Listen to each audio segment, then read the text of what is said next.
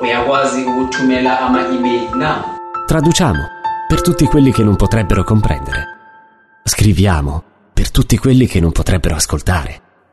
Descriviamo per tutti quelli che non potrebbero guardare. Subti, sottotitoli e accessibilità per cinema, TV, teatro. Subti.com. Fred Film Radio. The Soup of the Day. The Soup of the Day, The Fred Film Radio dalla Croisette del Festival di Cannes. Giorno 10, mi dice la mia compagna Ilaria Gomarasca. Sì. Giusto? 10° giorno, sentirli tutti questi 10 giorni. E sentirli tutti. Io sono Angelo Cerbi, siamo ancora qui per questa ultima puntata, edizione di The Soup of the Day, perché domani per noi è l'ultimo giorno e ce ne dobbiamo ritornare a casa, anche se il festival dura ancora un giorno in più. E ieri è stata, diciamo, l'apoteosi delle feste, l'apoteosi del glamour, perché ieri c'è stata, come avevamo detto a fine puntata, ieri pomeriggio, la proiezione di Elvis di Baz Luhrmann, che tu hai visto, che io ho visto, e anche Fortunato. Che la Federica qui ha visto, e che anche quelli dell'ambulanza che stanno passando adesso probabilmente hanno visto. Non è ambulanza ma è la polizia, comunque, che abbiamo visto con un parterre de roi di tappeto rosso impressionante, perché tu di un nome della musica pop e della cultura pop internazionale c'era Shakira, c'era la Kylie Minogue di nuovo, c'era Sharon Stones, c'era Ricky Martin, c'era Paris Hilton. Paris Hilton non c'era, c'erano i Maneskin, appunto.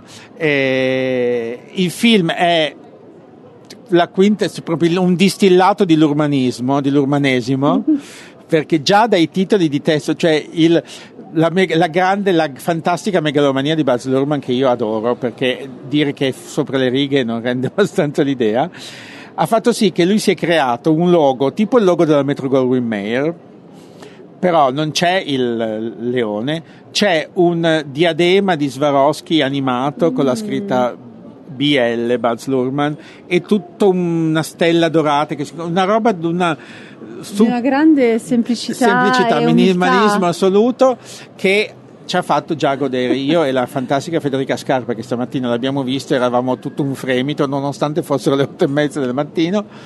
No, però il film è esattamente quello che uno si aspetta da Baz Luhrmann. È una biografia, non è un biopic, è un racconto di un mito fatto da uno che questo mito lo adora, dal punto di vista neanche del personaggio, non è dal punto di vista di Elvis, ma dal punto di vista del capitano che è stato il suo agente, che il mito dice lo ha sfruttato, non lo ha sfruttato, è stata la causa della morte, lo ha spremuto come un limone, forse no, forse sì, non si sa, e non ci interessa neanche tanto sapere, non c'è necessità di verismo in questo film, però c'è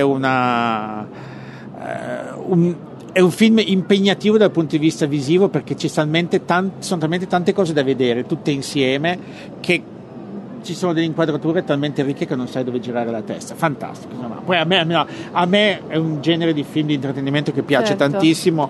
E delle musiche cosa ci puoi dire? Sono state comunque tutte riarrangiate? Non eccetera. tutte, alcune sì, alcune no. Ci sono delle parti, ovviamente quando lui canta sono le versioni, non dico originali, ma comunque con quei suoni lì. Poi ci sono invece nelle musiche di commento arrangiamenti moderni di pezzi classici, sia suoi che comunque del periodo, soprattutto nella prima parte, quando si racconta la storia di lui da giovane, la nascita del mito, quando viene scoperto, quando si rende conto che lui può diventare una persona famosa. Lì ci sono tante musiche usate in modo moderno, modernizzato. Comunque è un film che farà discutere, ci saranno già quelli che non è piaciuto, è esagerato, tutta sta roba, ma è esattamente quello che io personalmente e anche la magica Fede Scarpa ci aspettavamo. Annuisce, voi non la vedete, lei è dietro la camera, annuisce con gusto anche. Ma parlando di cose esagerate, vogliamo dire due paroline su questa festicciola esclusiva dove purtroppo c'era? Noi non siamo stati invitati, no. E non abbiamo ci abbiamo anche provato a entrare all'italiana, ma siamo stati ribalzati vigorosamente. con educazione, ma vigorosamente. No, però anche passando sulla Croisette si vedeva che c'erano delle installazioni nel cielo di droni illuminati che migravano come uccelli impazziti a formare il profilo di Elvis. Ma d'altronde la Warner Bros. quando decide di spendere in promozione spende, e qua ha speso. Tant'è che adesso io sono andato a fare un'intervista nella stessa spiaggia e stanno già smontando tutto, ma c'è ancora tutta la struttura con la scritta Elvis che campeggia in mezzo alla spiaggia Campari. Allora, abbiamo deciso di fare un po' un cambio di rotta. Abbiamo cominciato con la parte ludica un po' più friccicorella, adesso facciamo una pausa musicale sempre solo per chi ci ascolta sul podcast, non perché ci segue online, e poi cominciamo a parlare di cinema e degli ultimi film per noi e per voi da questo Festival di Cannes. Fred. Quindi parliamo di cinema, Ilaria, siamo qui felici e contenti. Parliamo. Da cosa vogliamo cominciare? Ma non so, tu l'hai visto il Blue Kaftan che passava oggi? Il Blue Kaftan, sì, l'ho visto, The Blue Kaftan, l'ho visto un po' perché avevo fatto un'intervista proprio poco fa con la regista e l'attrice principale, un po' perché è un film che io volevo vedere sia per le tematiche che per lei. Sì. Lei la regista, non lei l'attrice. Cosa ne marocchina. Regista marocchina, bellissima peraltro, bellissima, ex attrice. Anche giusto? Attrice, sì. Cosa mi dici? Comincia tu. No, devo dire che mi è piaciuto molto, è un film classico, però diciamo che cresce pian piano allo stesso tempo nel quale viene intessuto anche questo vestito molto prezioso che si porta avanti dall'inizio alla fine, perché appunto Saleh Bakri interpreta un sarto tradizionale che ancora lavora solo a mano e si fa aiutare da degli appunto apprendisti che spesso cambiano, se ne vanno perché insomma sono situazioni di lavoro giuste, molto dure, finché non arriva la perla rara, questo ragazzo che vuole imparare il mestiere, che lui appunto, che il protagonista e la moglie sono costretti a assumere perché hanno bisogno di un aiuto, e l'anima di questo ragazzo, l'essenza di questo ragazzo si mette in mezzo all'equilibrio della coppia, talmente tanto che il marito si innamora perdutamente di lui e la moglie deve gestire la sua situazione personale, che non è una situazione facile, più la situazione del marito. Mi diceva la regista che ho intervistato poco fa, che tutto nasce, l'idea di scrivere il film le è nata da un caftano di sua madre che lei per 50 anni si ricorda in casa, cioè che adesso ha 50 anni, la madre se ne era comprato prima che lei nascesse, e questo caftano è sempre stato in casa sua ed è stato per lei simbolo della continuità della tradizione della sua famiglia e delle tradizioni in generale. Quindi da lì e dall'incontro con una persona, con un uomo che lei ha conosciuto, che le ha raccontato, che le ha creato un bouleversement, una specie di sommovimento interno a lei quando l'ha conosciuto, queste due cose insieme le hanno fatto nascere l'idea di raccontare questa storia. È un film di grandi emozioni, di grandi movimenti e di grandi movimenti, cioè di gran corpo, di poche parole ma di gran corpo, e 3 attori che devo dire fanno tutti bravissimi, una... Sì.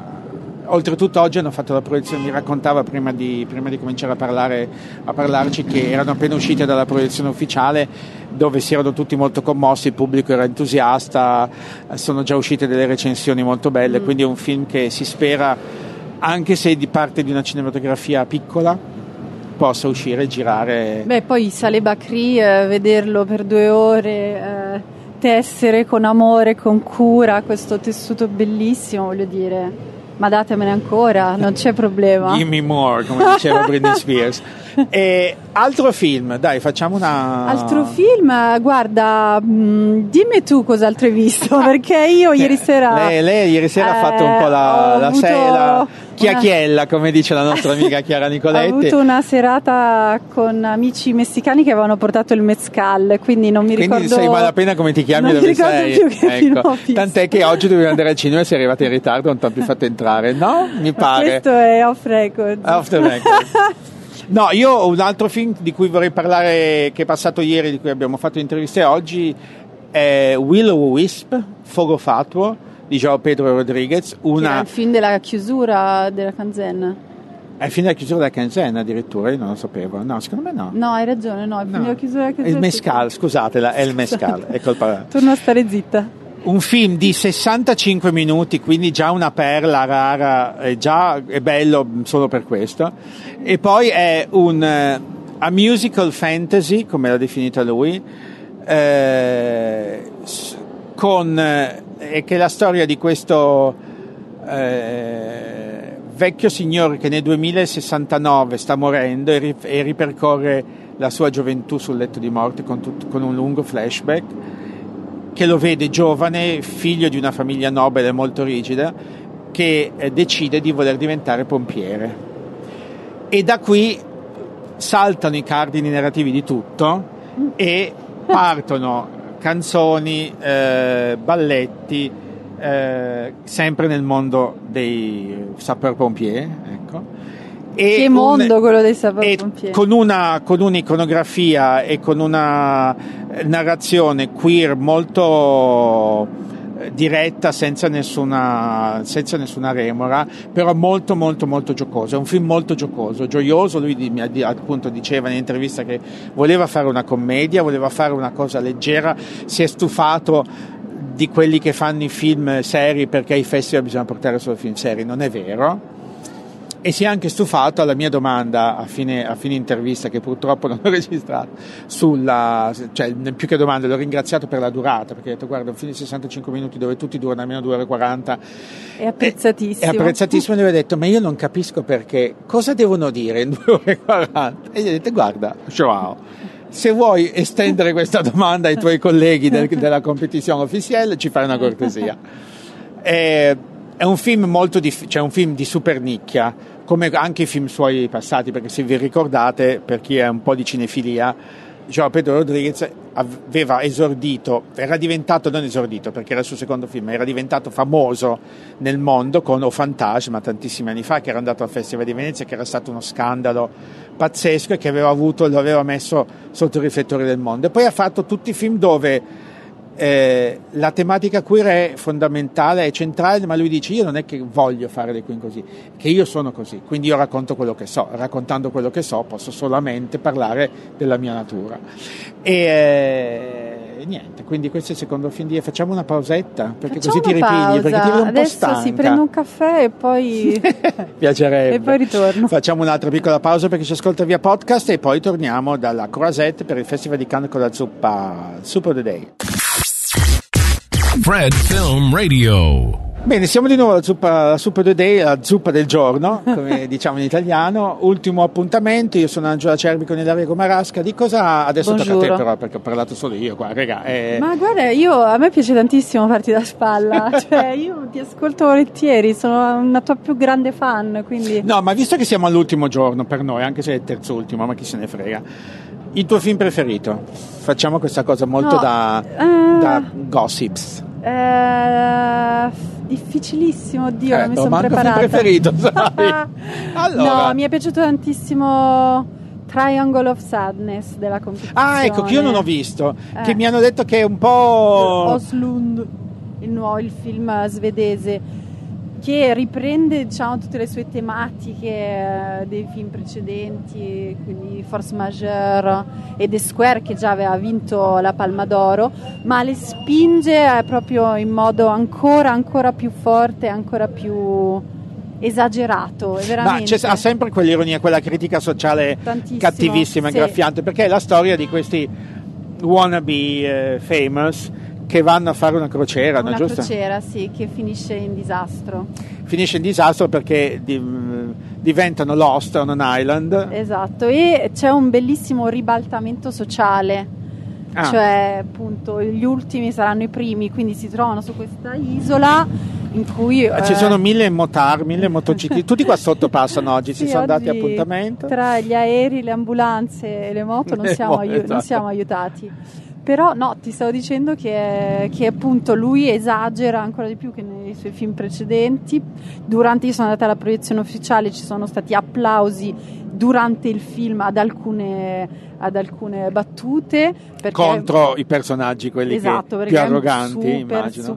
super distruttivo rispetto e critico rispetto appunto al sistema che diamo per scontato, che diamo per come l'unico possibile. Giustamente lui lo sconvolge, lo ribalta e fa vedere su un'isola deserta cosa le strutture sociali come sono ribaltate. La donna delle pulizie diventa la persona più importante perché è quella che sa fare le cose, esatto. E portare il pesce, e da lì vediamo un po' chi comanda. Vediamo se il vostro Rolex lo voglio in cambio di un polipo fritto, o se non me ne faccio niente, o se preferisco tenermi il polipo. Ecco.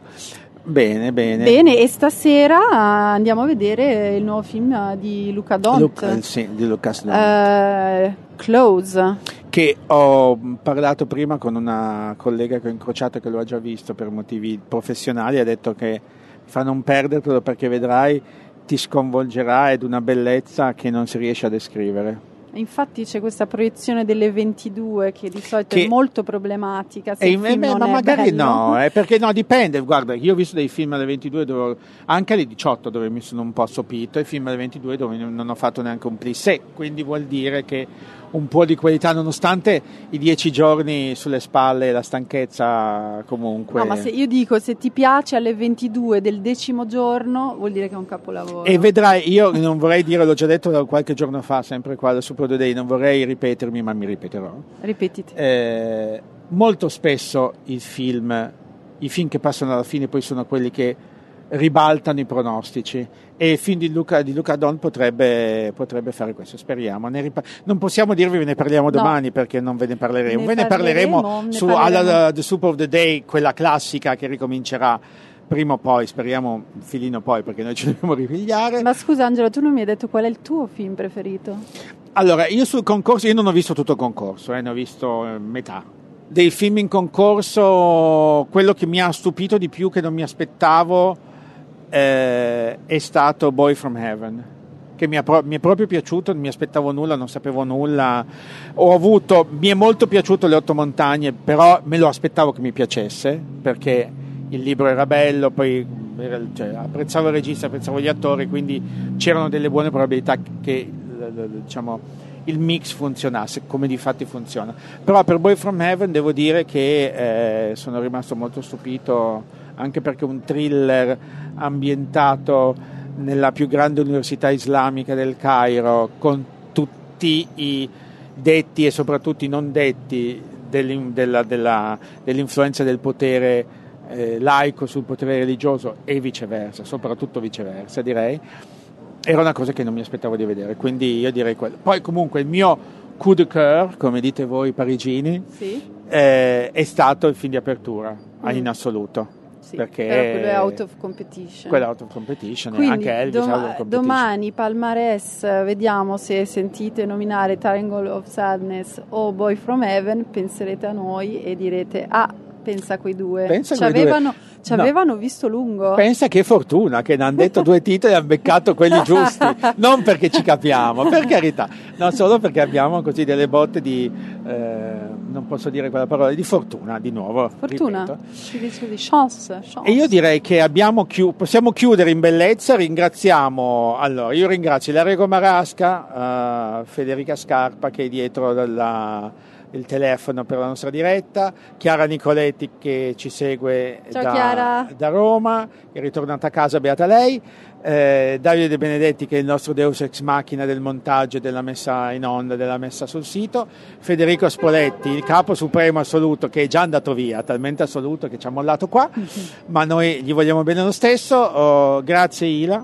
Io ringrazio Angelo Acerbi. E noi ci sentiremo di sicuro da domani già su Fred, perché le interviste arriveranno copiose, poi ci risentiremo per la zuppa, per The Super of the Day, quella classica solo radiofonica, e poi ci si rivedrà a Venezia.